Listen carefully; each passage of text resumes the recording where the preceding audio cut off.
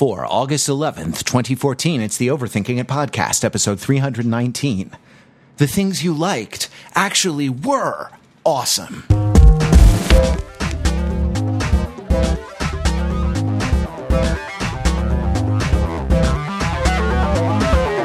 Welcome to Overthinking It, where we subject the popular culture to a level of scrutiny it probably doesn't deserve. From Los Angeles, I'm Matt Rather. I am here with fellow podcasters Pete Fenzel. Hey, Pete. Hey, Matt, cowabunga! No, we gotta keep meeting like this. This has been 3 podcasts for us in 1 week because it was just you and me last week. We have this one, and we pre-taped a little special something which might be released on the site next week, or might not. No, all I'm saying is that if you don't love that podcast, you may never love me again. So. Oh, Pete, I can still hear you saying you would never break the chain. You can still hear it over and over in my head. I just hear it over and over. Well, if you don't love this podcast now, you will never love this podcast again. But because we're going to be talking about Teenage Mutant Ninja Turtles and the film, the recent remake of the film. We have with us the foremost expert, the world's foremost expert, the published author on the subject of Teenage Mutant Ninja Turtles analysis. It's Richard Rosenbaum. Hey, hello, how are you? Thank you for coming. Hey, I think I can feel my shell tightening. How are you guys? My shell is cracked. Just tape it up. Yeah. I'm shell-shocked. Knock, knock, you're about to get shell-shocked. Yep. That was great. That was not, that was so good. That was not even, it didn't approach R. Kelly's Gotham City, which in my mind is the best after credits song ever.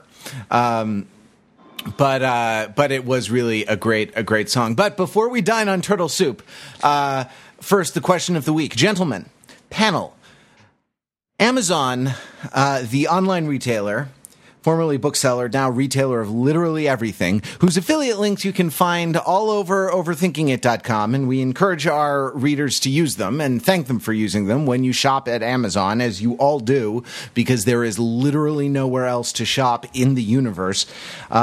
We appreciate when you begin your journey to that great monolith of a retailer through overthinkingit.com site, and we get a small kickback from all the things that you buy there. And we appreciate that because it helps us keep the lights on at the OTI Dome. Amazon is in a contract dispute with one of the big publishers, Hachette, and there have been sort of back and forth, and there's news you can read up about this. But the upshot of this is that Amazon has taken Hachette products off of their shelves. You can't buy this publisher's books on Amazon as a tactic to strong arm the publisher into accepting the terms that Amazon would like to impose on whatever deal they happen to be negotiating. And feel free to elaborate, or actually me in the comments. I'm sure that doesn't even begin to capture the subtleties and nuances of the situation.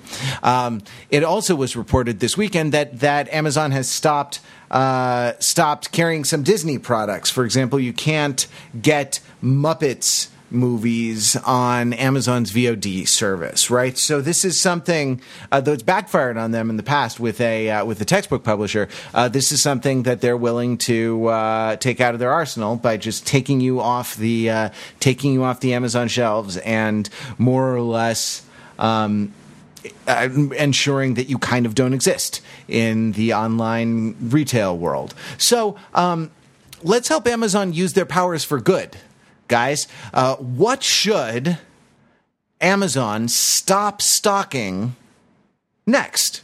What would you like them to stop carrying? You can pick a product and you can eliminate it from the Amazon shelves.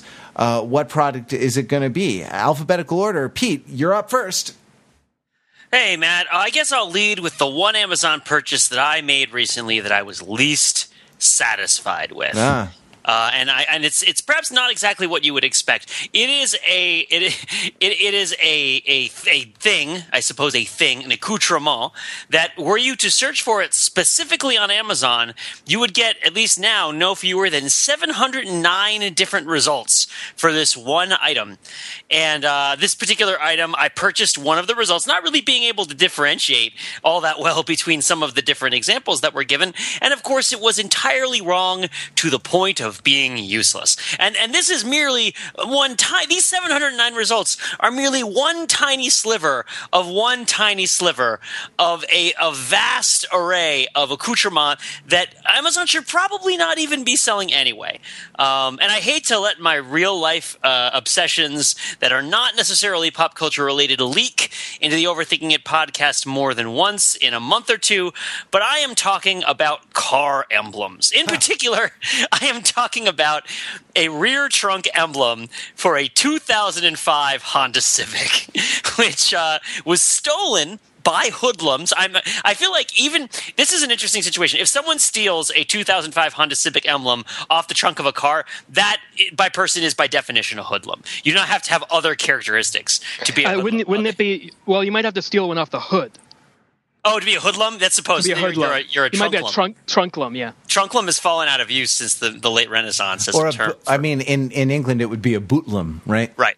Well, okay, so why do people buy emblems for cars? I assume it's just to put them on trophy necklaces like ears in awful dystopian Vietnam books, right? Like, where it's just like, I just want to carry the emblems of all the cars that I've stolen emblems from. Or I suppose it's to replace the emblem that was on your car before a hoodlum or a trunklum stole it from you, right? But this whole business just seems rotten, right? Like this whole business of like, well, I'm going to steal the emblem and then I'm going to buy another one, and then this person's going to have to buy another one, and then they'll put it on, and then I'll steal that one, so they can't buy one that's better than the one that I already stole because I'll just steal a different one. And then, of course, you wonder who are these intermediary dealers who are selling Honda emblems on Amazon, and is there a loop wherein people are stealing the emblems off of cars, selling them to car part shops, which then turn around and sell them on Amazon or on eBay or on other places, and then you could then buy that, put it on your car, and have it stolen and go back through the circle again and again and again. The circle of life. It's just so frustrating. And the other factor was that there's so many different trims of car, right, and so many different styles of car, and without actually having a ruler, which of course I did not employ, though I very well might have been able to, you may very well just get one that doesn't fit. And then you're just like, well, I'm an idiot. You didn't, when you rented the car, you didn't immediately measure the trunk emblem? This wasn't a rental car. I didn't like. What do you mean? I see. It was. I didn't like. Oh wait, I was not driving a rental car and then have hoodlums steal the hood emblem from the rental car and then go on Amazon to buy a replacement before I returned the rental car for fear of like paying a fee for the loss of the. I'm pretty sure that you have to pay insurance. That's the other racket, right? Is that you can then buy insurance from a rental car agency, which will additionally pay the rental car agency for the theft of the emblem that is then being purchased on Amazon after being sold to a fencer from the person who stripped it off the car. I missed it. I missed the crucial thing. You said the car I was driving and just assumed it was a rental car. No. Sorry, it was my girlfriend's car. My girlfriend's car had the emblem stolen, and I got her a new one as a surprise present, and it didn't fit, and that's why I'm mad at Amazon. You weren't even responsible for the theft of the emblem. The car wasn't even in your care. This was just a thing you did to be a good guy, and Amazon failed you. And Amazon freaking failed me because it's a circle of theft and of disappointment. It's the Honda emblem. So I'm venting a little bit there. But I just like, why does Amazon have thousands and thousands and thousands of car emblems on sale? Let's see. I'm on Amazon now. Honda emblem. I'm going to leave a genuine Honda accessories. I'm going to leave an affiliate. Affiliate? No, I'm going to leave an affiliate link in the show notes. Okay. If you buy any Honda emblems, buy them through our Amazon link. And then tag them with radioactive iodine so that we can track them. And if we buy them again through Amazon, we know that we've bought the same Honda emblem twice. So there you go. Excellent. Richard, you are next in the alphabet. Sir, it's always a pleasure to have you on the podcast. I'm glad you could join us tonight. Thanks very much. It's always great to be here. So you are podcasting, if you don't mind me revealing your secure, undisclosed location. You are podcasting from a wedding. Yes, I am. And podcasting from right outside a wedding, actually. How was the wedding? Oh, very beautiful. It was very, very nice. Lots of black-hatted people dancing around in circles and raising each other up on chairs and stuff. Excellent. And what kind of hats? Like big bowler hats or top hats? Something like that. Yeah. Is it a trilby party? Oh man, I wish. It's a Jew party. It's a really Jew party. So they're wearing British bobby hats, is what you're saying, right? Exactly. With big silver emblems on the front. Yeah. That was at Amazon. Yeah.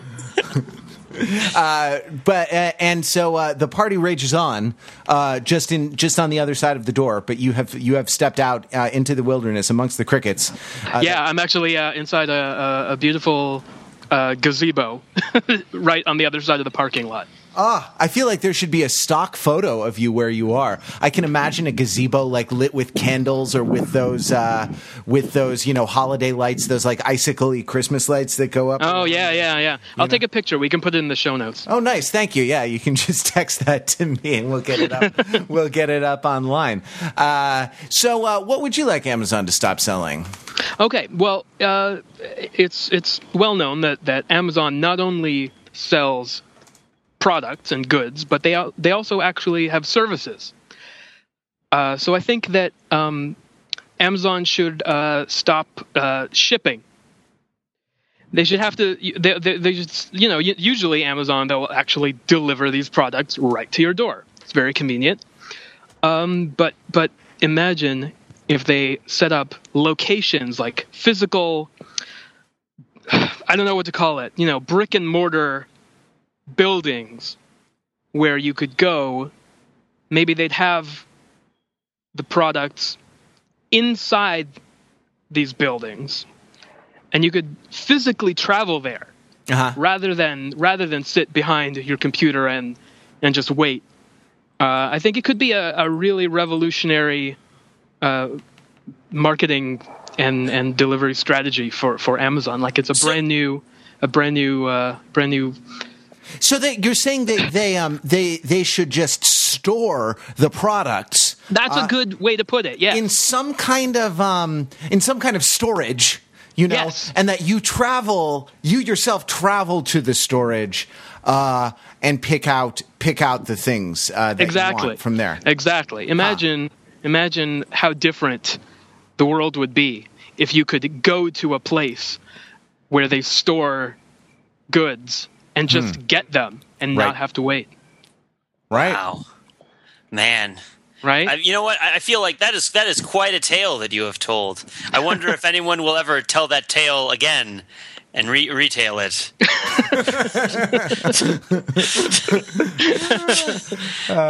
But alas, 'tis not to be, right? Amazon, they lack the bold vision necessary to 3D print their virtual environment into meat space. Yeah, they never listen to my suggestions. No. I leave so many. Yeah. Mostly, and I put lucky numbers after the end of each of them, like the suggestions of fortune cookies, just to make them more persuasive. Because lucky numbers make something more persuasive. So because this is a hot button topic that comes up, right? Like, hot button is maybe putting it a little too strongly, but warm button. Yeah, this is a kind of a lukewarm button topic, that comes up from time to time, right? As people sort of talk about the environmental impact of all this online shopping that we do, these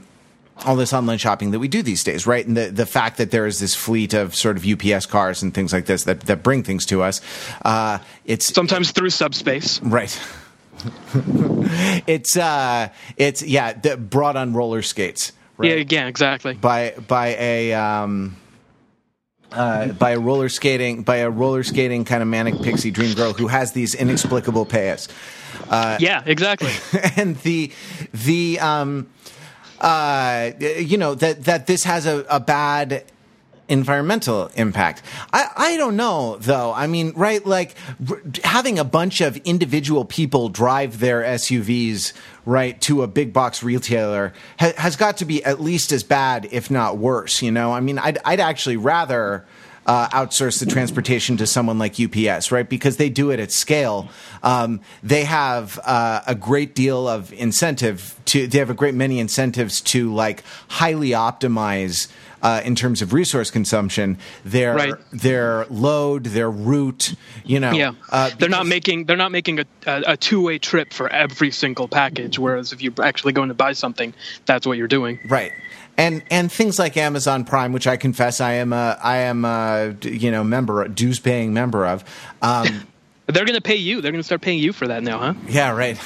They, it does change your relationship with online retail, where you just order like one thing, you know, like a pen. It's never that bad, but like single book or something like that, and it's 2 days shipped. But I still have to imagine, you know, I don't know, I would be running down to the CVS to get that pen, or to the Office Max that's next to the CVS, or to the Albertsons that's next to the Office Max that's next to the CVS, right? Like, to get that thing. So I can't imagine that it's not a net positive to leave the actual driving on the roads to the professionals. Yeah, you'd think so. Yeah. It seems like it ought to be. All right, so here's mine. Not because this is bad, but because it's almost too good. Friends, buddies, fellow panelists, pals of mine, I have a problem. I have a magazine problem, specifically. I subscribe. You're out of ammo? Is that reloading? I subscribe to magazines, it's a problem that I have.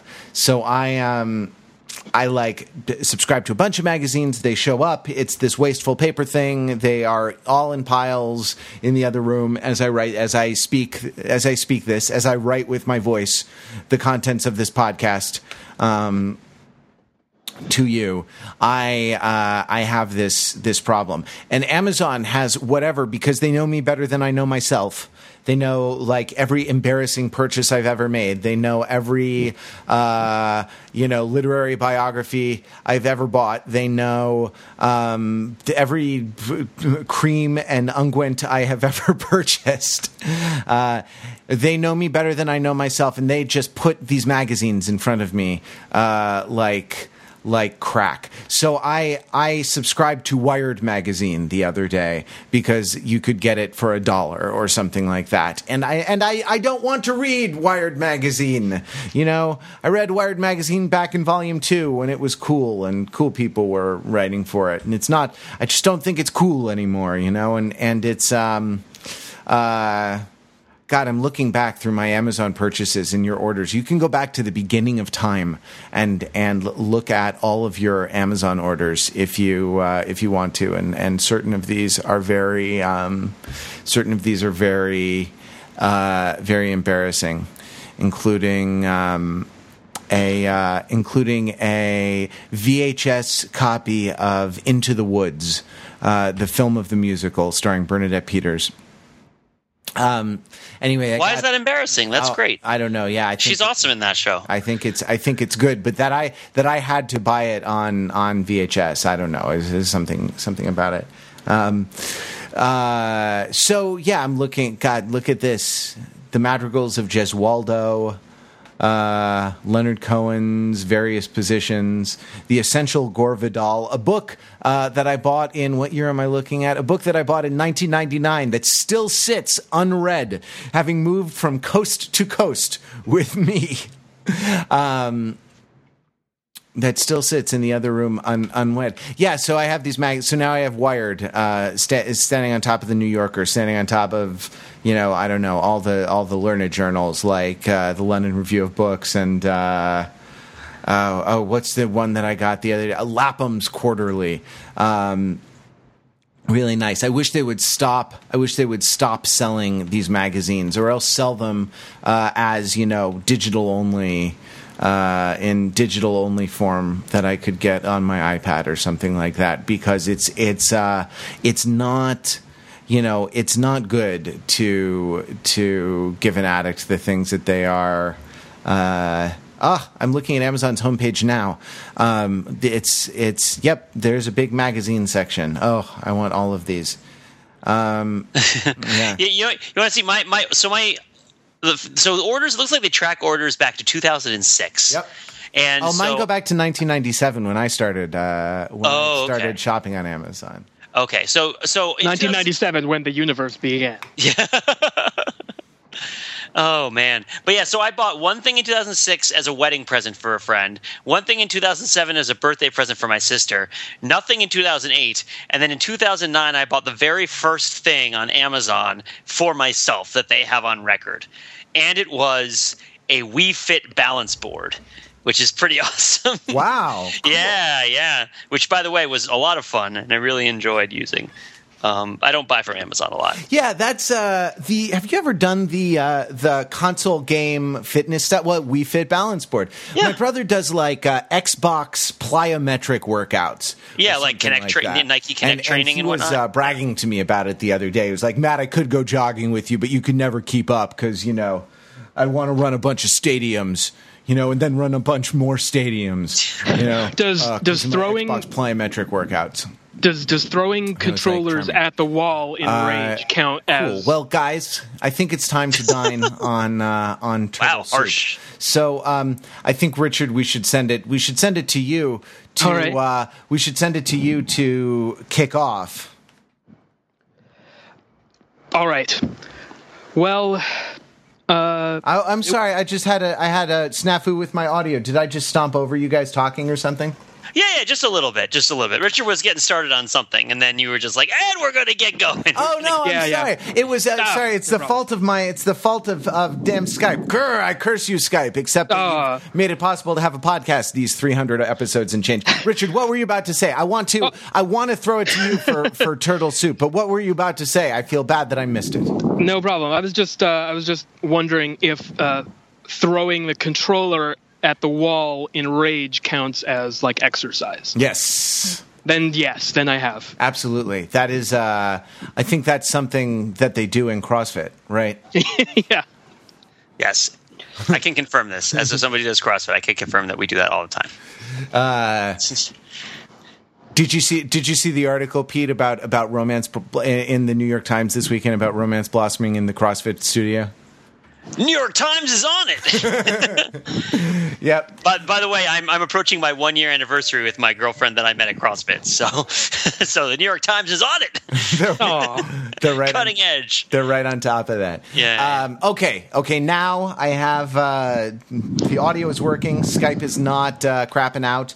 All right, Richard. Now we want to know. Yep. Teenage Mutant Ninja Turtles movie. How bad was it? It wasn't as bad as I feared. A ringing endorsement from the world's foremost expert on the Teenage Mutant Ninja Turtles movie. Yeah, but that might be because I read the original script that they threw out, that they threw into the shredder, as Michael Bay wittily remarked. So tell us about that, the history of that, and how that all came to pass. Right. So when it was first announced that Platinum Dunes, which is Michael Bay's production company, had got the rights to do a Ninja Turtles movie, everybody was very sad. And then shortly before shooting was set to begin, the script leaked to the internet. And it included such great new concepts as the turtles being aliens instead of mutants, and not really being in the movie that much. It was mostly about April O'Neil and Casey Jones and their romance, and the turtles didn't appear nearly as much as they should have. And there's actually an oblique reference to this thrown-out script in the new movie, the movie that actually got made, where April is telling her cameraman Vern Fenwick about the turtles, and he says, "Okay, so they're aliens?" And she goes, "No, that's stupid." Which is a very inside baseball line, but I appreciated it. I feel like the movie was doing that constantly, though. Like this new movie was constantly commenting on itself and also commenting on the relative legitimacy of the project it had endeavored upon. Yeah, I think it did. It was kind of apologizing for itself in more than one place. Really, it's difficult. Like I kind of. Okay, I was gonna say I don't envy them, the writers and producers, their project, but that's a lie. I do. I wish I could write the Ninja Turtles movie. Are you kidding? I envy it them. Yeah. But it's rough. I mean, it looks like they really kind of tried to respond to fan criticism in a way that I'm not sure movies usually do, and in a way which Michael Bay, who didn't direct the movie but did produce it, tends not to care about usually. Like, I think that he's very kind of, okay, this is what you get, and I'm doing whatever I want, and you're gonna probably come pay for it anyway. With this, they not only, when the internet exploded, when this original script leaked, and everybody said, okay, this is the stupidest thing we've ever heard, they actually trashed the script. They did a page 1 rewrite on the script. The shooting was set to begin less than a month after this leak, and they shut down production. They shut down pre-production in order to rewrite the script from the beginning because of, they deny this, but come on, it's because of the universally negative response to the leak of the script. It also looks like, because William Fichtner, who plays Eric Sachs, who deserves a frickin' medal for some of the sentences that he says with a straight face in this movie. Yeah, well, he's always good, Yeah. He elevates the movie. Yeah. Do you guys? I'm going to be rich, like stupid rich. I believe it's one of the lines. Anyway, Matt, what were you saying? Do you think? Does he? Do you ever think of him as the slightly more evil-looking Steven Weber? I tend to think of him as James Woods with more cardiovascular endurance. Right. Well, I mean, remember him in it was Spirit of Vengeance, wasn't it? Fichtner? Am I wrong about that? I think he was in that. I think so.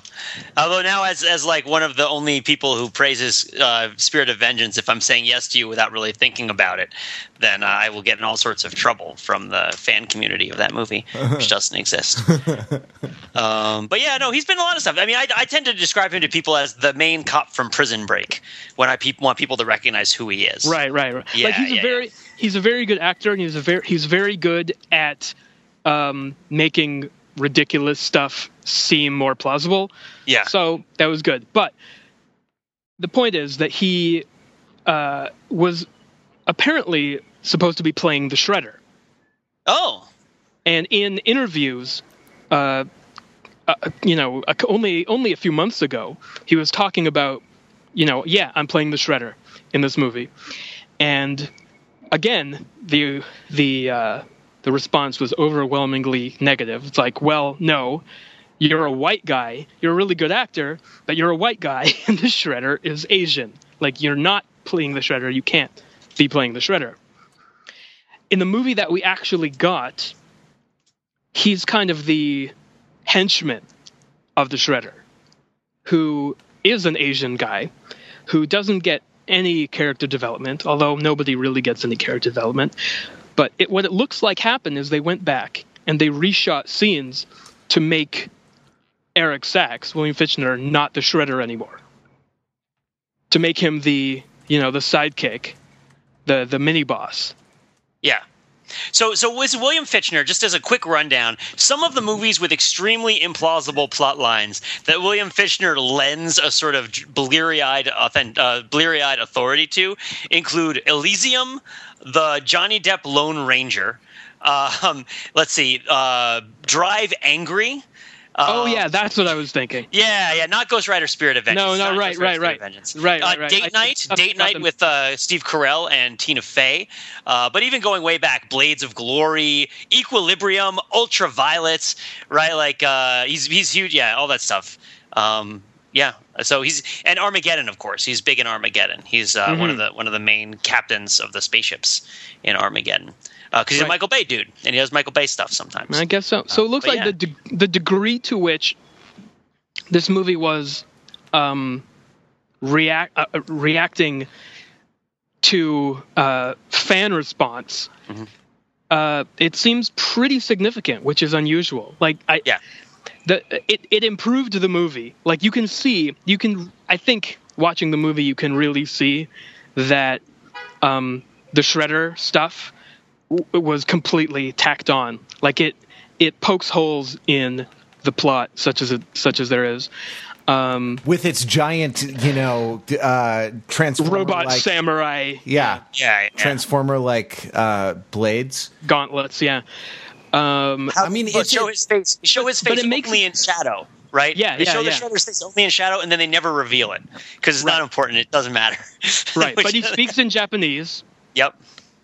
And he's clearly a Japanese guy, yes, which is what Eric Sachs, which clearly is supposed to be the anglicization of Orokusaki, right? Oh, see, I was sitting there thinking, why is his name not Baxter Stockman? Because that's what that character should be. Yes, you're absolutely right. I totally agree. I thought exactly the same thing. If they had been that's another thing. If this had been the plot from the beginning, I think that's what they would have done. Yes, and that's great because then at the end of the movie, he gets to get transformed into a fly monster by the mutagen, right? And then, or even in the middle of the movie, and then you have a whole other plot where you have the scientist has become a fly monster, and does he lash out at the Shredder because of what he's become, and do they have a conflict, right? Like there's all sorts of possibilities that open up when you start. Yeah, or else even in the original comics, Baxter becomes a cyborg. He turns himself into a cyborg. That also would have been really cool. It would have been a good excuse to do Transformers kind of things. Yeah. But they didn't. So clearly what they did was they made Shredder a white guy. And everybody got really upset. And they went back and said, okay, this is probably going to hurt us. Let's fix it. Let's make him a robot. Let's make him. Let's make him a robot. No, it's a Japanese robot. A Japanese guy inside a robot suit. Inside a robot suit, yeah. Yes. Which I think does improve it. It does improve it, but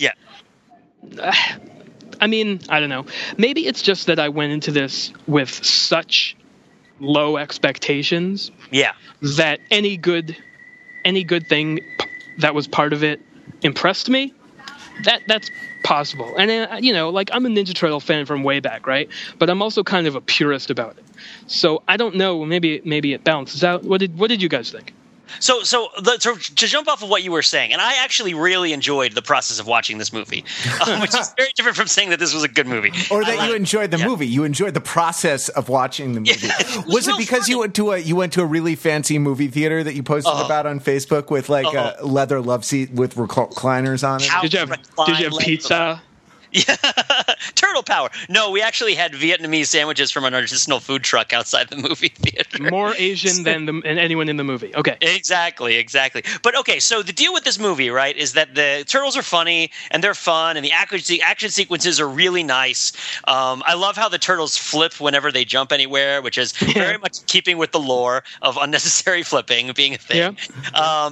And the big issue with the movie, and I think that you've touched on it, is that the movie, I wasn't wasn't even really. I had heard about all this stuff about the script leaking and them changing it, but I wasn't really at front of mind when I was watching it. The movie really struck me as we have, through commercial means, been entrusted with the task of making a Ninja Turtles movie. We do not know what this movie is supposed to be about, and we do not know why you guys want to see it, but we are going to make it anyway. That is like the meta message of this movie, right? And the movie is sort of a journey toward appreciating that, we really like the Ninja Turtles. We think the Ninja Turtles are cool characters. We love them. They mean something to us. That's why we're making this movie. It's the big monologue by Raphael at the end, as like contrasted to over the entire first act of this movie, there is just an inordinate number of scenes where people are arguing about whether or not it's plausible that the Ninja Turtles exist, or whether the idea is too stupid. Yes, absolutely. Yeah. Like constantly. There's even that very self-aware scene where April O'Neil and Job, April O'Neil and Job are like arguing, or they're like trying to figure out what order to put the words in. Right? It's like, so they're ninja mutant teenagers. Well, they're teenagers, but they're ninjas and they're mutants, but they're also turtles, right? Yeah. But they're mutant, and it's just like, I don't know how this all works.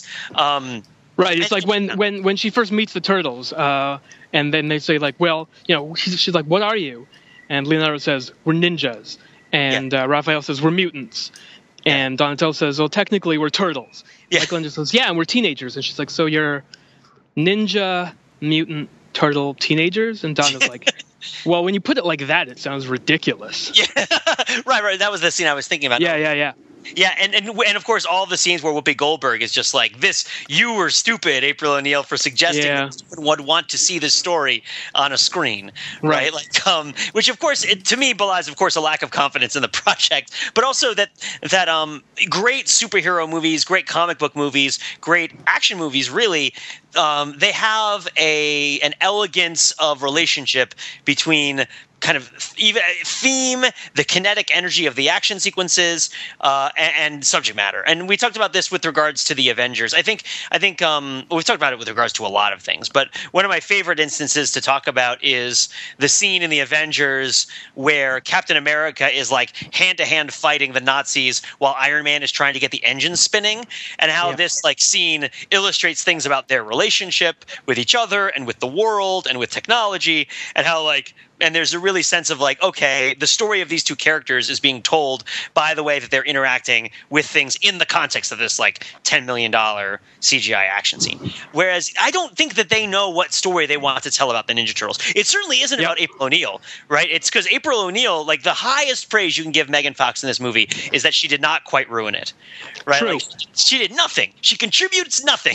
Well, I mean, I wouldn't necessarily lay that at her feet, right? She's not given a ton to do, right? Like, that's true. But Will Arnett is given more to do, is given like a stronger character arc than Megan Fox is, right? Like, but he can bear that. I think that they may have done that deliberately. It's like, okay, we know what Megan Fox can do. We know what Will Arnett can do. No, Megan Fox plays a lot of strong female characters. I just want. Well, I mean, I actually rewatched the first Ninja Turtles movie today, like after seeing the new one yesterday. Mm-hmm. It's remarkable how much more character development there is for in that movie than in this movie. Well, for every character. For everyone, yeah, definitely. Like how the relation. Well, because that movie is largely about teenagers, right? Yep.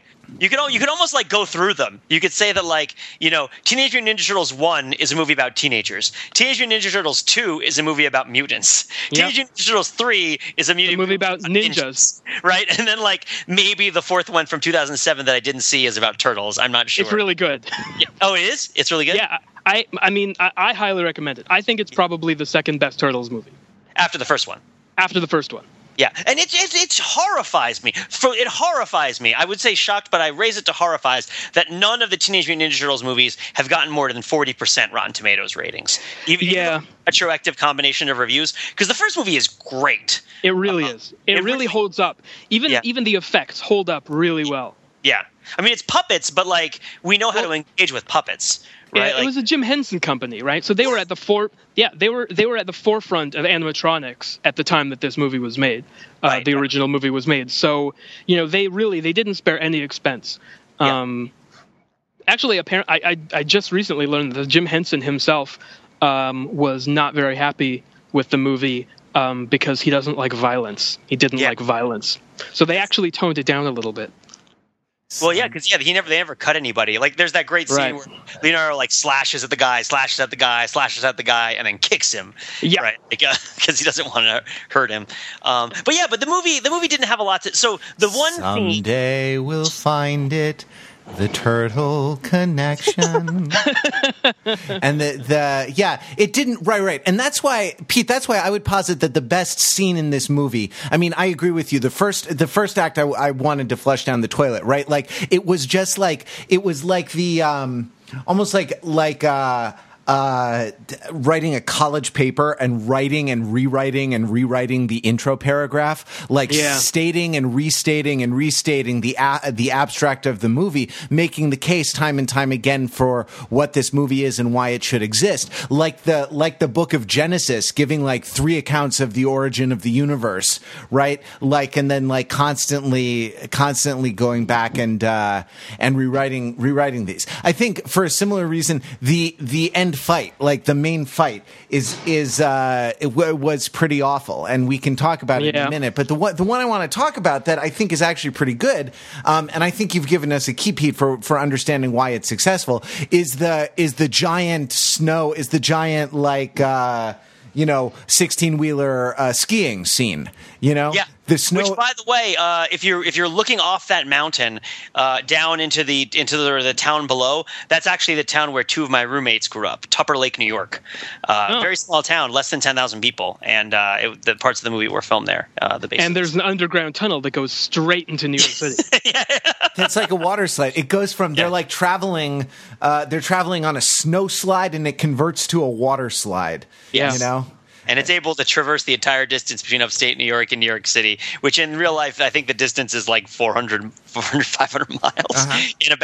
think he says like 15 minutes, right? Yeah. Something like that. But that's faster than the helicopter, right? Because there's interaction between the characters. You see them like addressing problems in ways unique to each of the characters, right? Like, Raphael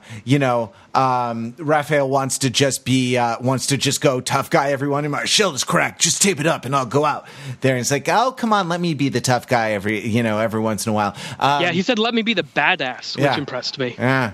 That's some, right. That's some salty language for the. Yeah. It was like when Raphael kept yelling, damn, in the first one. It was. Which was really dramatic. Yeah. Yeah. It was good. Mm-hmm. But I see your point. I mean, I think that if there's one really positive thing about this movie, there's one thing that they actually captured successfully. It's the relationships between the 4 turtles. They really do come off as brotherly, as caring about each other. Their personalities are intact. So I think that's the big success of this movie. They really did capture that relationship well. They also felt like, to me, the most teenage of the Teenage Mutant Ninja Turtles that I've seen. That's a really interesting point, right? Like, and their sort of disobedience, right, and their kind of petulance, and their kind of refusal to knuckle down to authority, and yet their burgeoning sexuality, which is also in the first movie. A little bit, where like Michelangelo keeps seeing April O'Neil on TV. He's like, "What a babe!" yeah. But it's like the praise of like a guy for a swimsuit model he'll never meet in real life, so that the people think that he has good taste and is cool. Yeah, like it is how a 15-year-old would go about it. Yeah. but totally, yeah. So that for you, Matt, was like the sort of the quintessential scene about what was good about this movie. Was the long snow sequence, right? Yeah. Like that and it had it's what you said. It was sort of thematically and action wise, kind of all of a piece, right? Yes. The characters, the theme, and the action all sort of all came together into something, as opposed to the awful, just execrable final fight where it's like no one can beat this robot ninja, this crazy shredder robot. Okay, let's do the same thing but all together. You know, let's just repeat what we've done, but the difference in our internal disposition, right? The difference in our feelings, our sense of brotherhood and teamwork, will make the difference, right? And then, by the way, if they thought the mutagen was gone, why is the poison up in the tower? You know? Well, okay. Putting the poison in the tower ahead of time is one of the stupidest moves I've ever heard from a supervillain ever. Like, is it implied that that enough poison to kill the entire city of New York has been loaded into the spire of a skyscraper since the construction of the skyscraper? Right. And it's just like God help us if a valve rusts, right? Yeah. Or if somebody goes up there and tries to fix the wiring for the radio station that broadcasts from up there. And accidentally sprays the city with red mist of death, right? Or God forbid if any of it leaks in the building. This is New York City. It's one of the most heavily regulated construction environments in the world, right? Yeah. There's gotta be some, city ordinance inspector up there, making sure that the fire egress is adequate to the size of the building and whatnot, right? It was a very generic action movie plot, definitely. But then again, Guardians of the Galaxy also had a very generic science fiction movie plot. But they managed to get away with it, whereas the Ninja Turtles movie, I think, really didn't justify themselves. You can do that if you execute it well, but I think it just didn't come off. Yeah. So to sort of look at if you see this movie as kind of two movies that are happening parallel to each other, if you see the April O'Neil story and the Ninja Turtle story as really not intersecting in too many meaningful places, which I think is kind of true, that there aren't all that many times where it's actually important that April O'Neil and the Ninja Turtles exist in the same world, as evidenced by although God love Megan Fox for standing there kind of looking at things that are happening. Yep. She was getting the Brendan Fraser job in this one to be look at the CGI, look at it. But the quintessential, the best scene I thought in Megan Fox's plotline in this movie, and you're totally right in that it's not all on her. What is her character's arc? What is her character doing in this movie? Find out that the Ninja Turtles exist, discover her past with her family, and then it's like that third objective in any good video game mission where it's April O'Neil must survive. Right? Yeah. It's accomplish these two small objectives and then make sure that you don't die before the movie's over. And then she starts out wanting to be a serious reporter. She's been relegated to these fluff pieces, and she wants to find a real story and break it, and sort of gain the respect and fame of being a real news reporter, a serious news reporter. Yeah. And by the end of the movie, she has been fired, and that's it. Yeah. She doesn't get her job back. She tries to tell her boss, Whoopi Goldberg, about the Ninja Turtles and gets fired. Yep. And that's it. She's not a reporter anymore. Yep. So the main scene for her character is the scene where she's watching the video of herself videotaping the Ninja Turtles as babies. Right. And the way that I see this is that April O'Neil's plot it's not about April O'Neil becoming a legitimate news reporter, because as you've described, that doesn't happen. And furthermore, there are none of the reversals or plot complications or any of the other things that you would expect from a plot that's about serious news reporting, right? Because the truth in April O'Neil's character's case is that it's not there are reasons why she's not a serious news reporter, right? And she would have to overcome these reasons. It would have to be how do I network more effectively? How do I influence people in my workplace, right? What does it mean to be a professional woman or a professional person, right? All these challenges that you face trying to negotiate. I mean, you could write a whole other movie about Megan Fox's character in this movie trying to become it's called Morning Glory, right? Is what it's called her. But the other thing is that scene is where she's watching a movie that's dated 1999, I believe, is the date that's in the corner of the screen when she starts talking about it, and she realizes upon watching this, these are the turtles that I watched on video in the 90s. I love these guys. Right? So if Megan Fox's plot in this movie is I don't know why anyone cares about the Ninja Turtles. I don't know why anybody believes this idea is even remotely plausible. I don't understand why nobody will talk to me about what is happening. Like, I have to tell the story of the Ninja Turtles. It is my job. It is my professional ambition to tell the story of the Ninja Turtles, but I don't know why I should tell it. Oh, I finally realized the reason I should tell the story of the Ninja Turtles is that they were on TV in the 90s and everybody loved them. Right. And those feelings carry over, right? Like those feelings from the past are coming in and being revisited in the present. In this degree, Teenage Mutant Ninja Turtles is the Dante's Peak to Guardians of the Galaxy's Volcano. Right, they are a movie pair. There's actually another hint to that, which is how at the very, very end, Michelangelo plays the song. Right, he plays. Yep.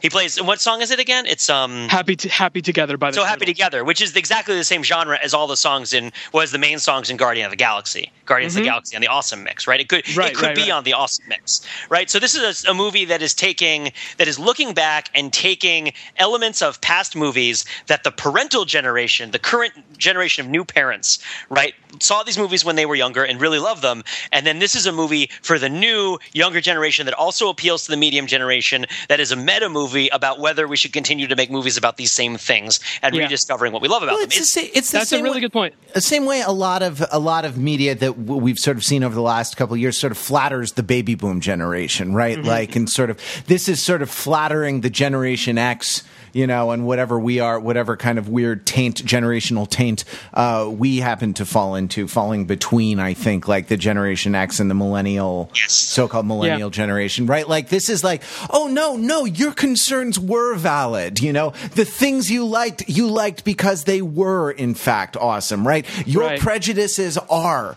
actually true, you know? And that's how it I don't know, that's how it sort of falls together, and also kind of like alleviating the anxiety about parenthood, right, and the world that you are sort of starting a family in, you know what I mean, like addressing that, and like my sort of corollary to this is the number of small kids that I saw in the theater along who were brought there by their parents, and I was actually there with Pete, with our friend Javier, you know, two 30-year-old guys reliving their own childhoods, and I had expected like a gritty reboot, right? Like, I had expected something that was maybe a little PG-13 or maybe a little not like suitable for kids, right? Like for the young kids. So, but there were all these like cartoon trailers, like clearly targeted at children movies, trailers that preceded this, which, you know, they wouldn't market those if they didn't think a lot of young kids were gonna come to this movie. And I thought that, like, well, this must be, I guess it must be for them. They're here and they're being advertised at here in the movie, here in the trailers to the movie. You know, I think that's a really good point, and the one big callback to the original Turtles movie that happens in this one is also a flashback, right? It's where Splinter is telling April about the Turtles, you know, youth, like when they were really little kids and growing up with them as with Splinter as a father, and they have a scene of Leonardo slicing up a pizza and one slice falling on Splinter's head. And that is that's lifted directly from the original Turtles movie, the 1990 first Turtles movie. So the fact that they have that as a flashback to when the Turtles were much, much younger, really, I think, it does speak to that point. It's like, you remember this. This happened a long time ago, but you remember it. It's part of it. Yeah. But I just don't think they are as successful making a sophisticated. Well, okay. So here's the other thing, is that one of the big self-analysis scenes in the movie is very early on, and I'm still trying to figure out whether my initial reading of this is the right one, or maybe there's a sort of a double take on this that we have to arrive at. But when Will Arnett has this big monologue basically defending Michael Bay at the very beginning of the movie, right, where he says, people like froth, right? Like, it is entertaining. People tune in. They're trying to watch froth. This is what they enjoy. It's like the sweet thing on top of the coffee, right? Like, everyone appreciates it. Do what you're good at, is what he says. Let's do what we're good at. Let's make froth, right? Like, and it's like, for me, what that reads as is a mission statement for the movie that you're about to watch, and like a sort of petulant defense of Michael Bay against his critics, which I don't think. Michael Bay didn't direct the movie, obviously. Yeah, but he was the long shadow of Michael Bay. You know, falls with sharply defined edges over this movie. Yeah. I mean, even like at the level of sound effects editing, right? Like the screeching that the truck makes when it jackknifes on the road, right? Like is a Transformers sound. You know, I thought like this was Transformer Robot Shredder. Clearly, like in the aesthetic of the way the costume is designed. Yeah, very much. You know what I mean? In that it's not the original Shredder, like original. The 1980s cartoon Shredder, and the Shredder of the films, right? There was a certain elegance. There was a certain kind of classical beauty to the design of that costume, and it was very deadly. But the blades, like that, on the shoulder things and on the wrist things, like the blades were elegant, were sort of sweeping, and it's all an expansion of the design of the kabuto. The traditional Japanese helmet of the kabuto, which is what Shredder wears, right? Quite lovely looking, right? Like quite aesthetically pleasing. Whereas this was like the evil was like the Decepticons in Transformer. In Transformers, it was like I don't know, this sort of like anti-aesthetic of too much kind of steampunk. I don't know, CGI steampunk to the nth degree, kind of defiantly ugly. Yeah, it was kind of a mess. It was like as if Shredder's armor had metastasized and just wouldn't stop growing. Yeah, out of control. Like as if they had a couple extra CPU cycles in the render farm of the Transformers movie that came out this year, and just spent willy-nilly aimed the beam at the Shredder costume, and this is what came out. I don't know. Yeah. Clearly, I didn't love that part about it. I was trying to think like there were no characters to speak of outside of the Turtles in this movie. I was moved to think of what you say about wrestling commentary, Pete, in the Whoopi Goldberg scenes, which is that Whoopi Goldberg's job was to make counterfactual statements with great conviction. Right? Yeah, like in wrestling commentary, you have one commentator who tells you what's happening, and the other one who says the opposite of what's happening as loudly as possible. Right. Exactly. The Undertaker's really got him where he wants him, JD. Like, oh, the humanity, and the choke slam on the Undertaker. That was Whoopi Goldberg's job in this movie. But the only thing was Will Arnett, right? Like, and who was Will Arnett sort of supposed to be in the grand theory of the film that we're developing, right? Like, it's it's us, right? But in what respect? I think that like his, I think that he and April O'Neil kind of make a unit, right? With April representing the unambiguous embrace, the sort of uncritical nostalgia for what things used to be like and what entertainment used to be like and what childhood used to be like, and Will Arnett representing a slightly more jaundiced view about that, right? Like Will Arnett being the side of each of our personalities that has made its peace with the compromises of adulthood, right? Right. That has become a little cynical, or has learned to look on the world with a slightly jaundiced eye, right? With his trilby down over his but April O'Neil ultimately wins, right? Because he does say he does come down to it and says, "I'm sorry, I thought you were crazy." Yeah, his car also gets blown up, so he loses in that respect also. That too. That too. It was an accident, though. I mean, I don't know. So looking back, okay, if we look back at the original script that Richard was talking about, and we say, okay, in the original script, and I looked it up a little bit on IO9 too, and it was in the original script, April and Casey Jones were teenagers themselves, right? And then in the 1990 script, the way that it works is Casey Jones is kind of a guy with Arrested Development issues. Right. Although this guy also has Arrested Development issues because he's Joe. Right? So that might be why. But the idea is that Casey Jones is the most Teenage Mutant Ninja Turtle-like person that there is. So he's kind of like between the worlds of the Teenage Mutant Ninja Turtles and the people. And usually his journey in the movies is like from the turtleness to like personness. Right, like he's sort of like, and that's what happens with him and April O'Neil is that he sort of grows up and learns to have a more mature relationship, right, and like kind of recognizes how that happens. Right, that's also that's also one of the themes in the TMNT in the 2007 movie. Yeah, where they've now been in a relationship for a while, and Casey is really angsty about what he feels is his inability to grow up to April's level. Right. So, like, the fact a lot of people. So when Will Arnett's character says what people really want is froth, the thing that I really wanted to say to cap that all off is that, like, people say that about movies all the time, and they're almost always wrong. People are like, this movie is a great popcorn movie. It's really nothing to think too hard about, but I really appreciate it, right? It was a fun time, and you shouldn't criticize these sorts of movies. This is overthinking it, of course. This is our mission statement, and I feel like since we founded the site, this opinion has become a lot less controversial. But, like, no, even an action movie that is perceived as like borderline competent is going to have a great deal of thematic complexity, or at least at the very least some internal skeletal structure of ideas, right, that kind of make the characters and the sequences and the plot line all make sense together in some way.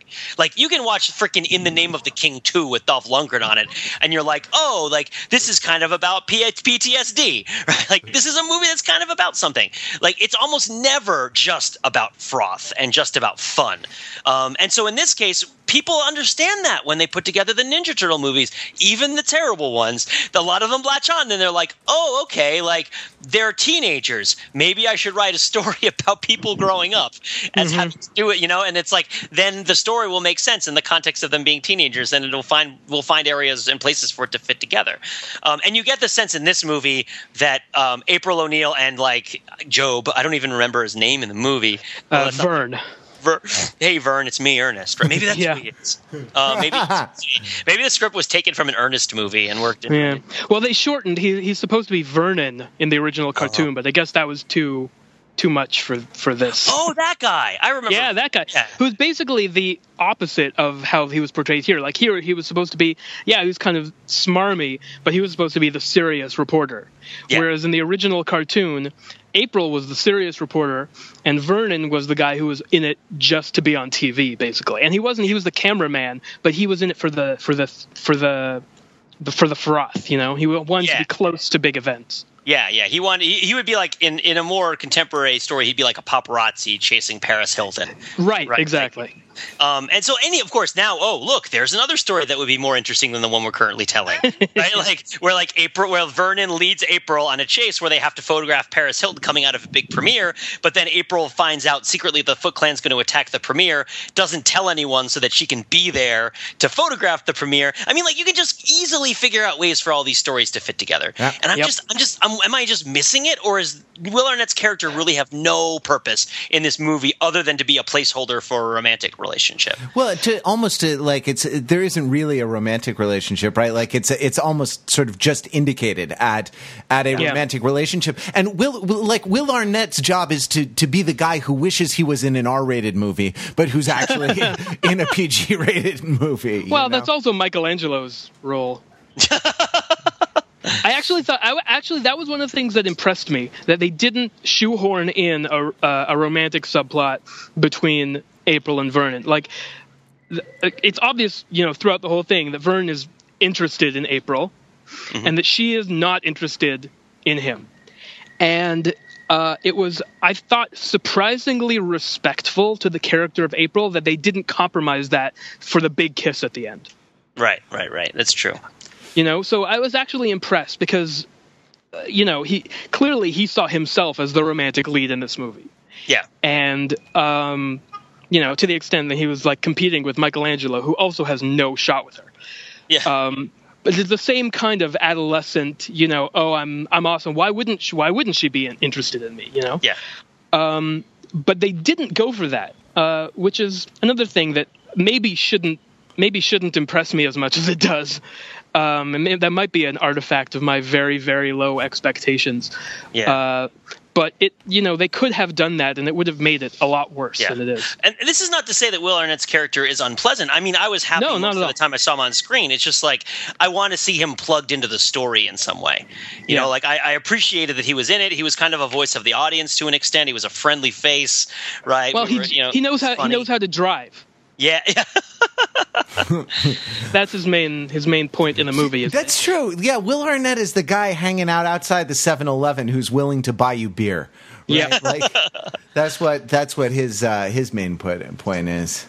All right. Well, for thematic complexity and naughty deep issues to consider, I am anticipating that we will have to look no farther than The Expendables 3 next.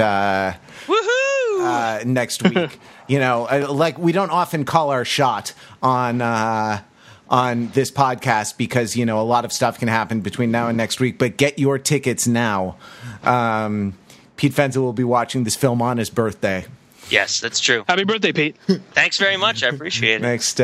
I intend. I don't know. Maybe I'll get tickets to that same movie theater and I can recline my way into the next year of my life. The original 4 Ninja Turtles movies all came out either on or very close to my birthday. And this is the first Ninja Turtles movie that has been in a different season than my birthday. And I think that they might have done that on purpose. So wait, your birthday's in April then, right? My birthday's in March. Oh, it's in March. Because I remember going to see the Ninja Turtle movies every spring vacation. Right. Because they came out regularly too. Like, compare that to the modern time frame. First one comes out in 1990. Second one comes out in 1991. Yeah, right? Like, and the third one was like 1993, right? Right. Yeah. But even the fourth one was in 2007. I went to see on my birthday. It came out in the same season, like in the same week almost, same two week span. Yeah. And they decided to make this a summer movie, which I think they did it just to spite me, but whatever. I think you need to go back to their roots and have us watch it on spring vacation. Well, I agree. We'll be back next week with more Overthinking a Podcast. Hey, Pete, you remember that thing you used to say to end the podcast? That thing you used to say? Do you think you have one? Do you think you have one in you now? Because we could sure use it. I mean, it's been building up for a long time, and I've got it ready for you right now. Let it out, baby. This podcast is ruined. It probably doesn't deserve. Cowabunga, dudes.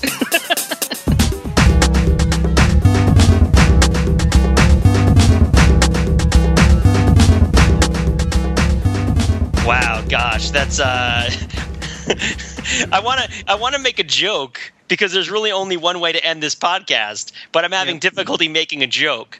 So can everybody for a moment just visualize that I just made a great joke? You got it in your minds right now? Hold on. Okay. I got it. All right.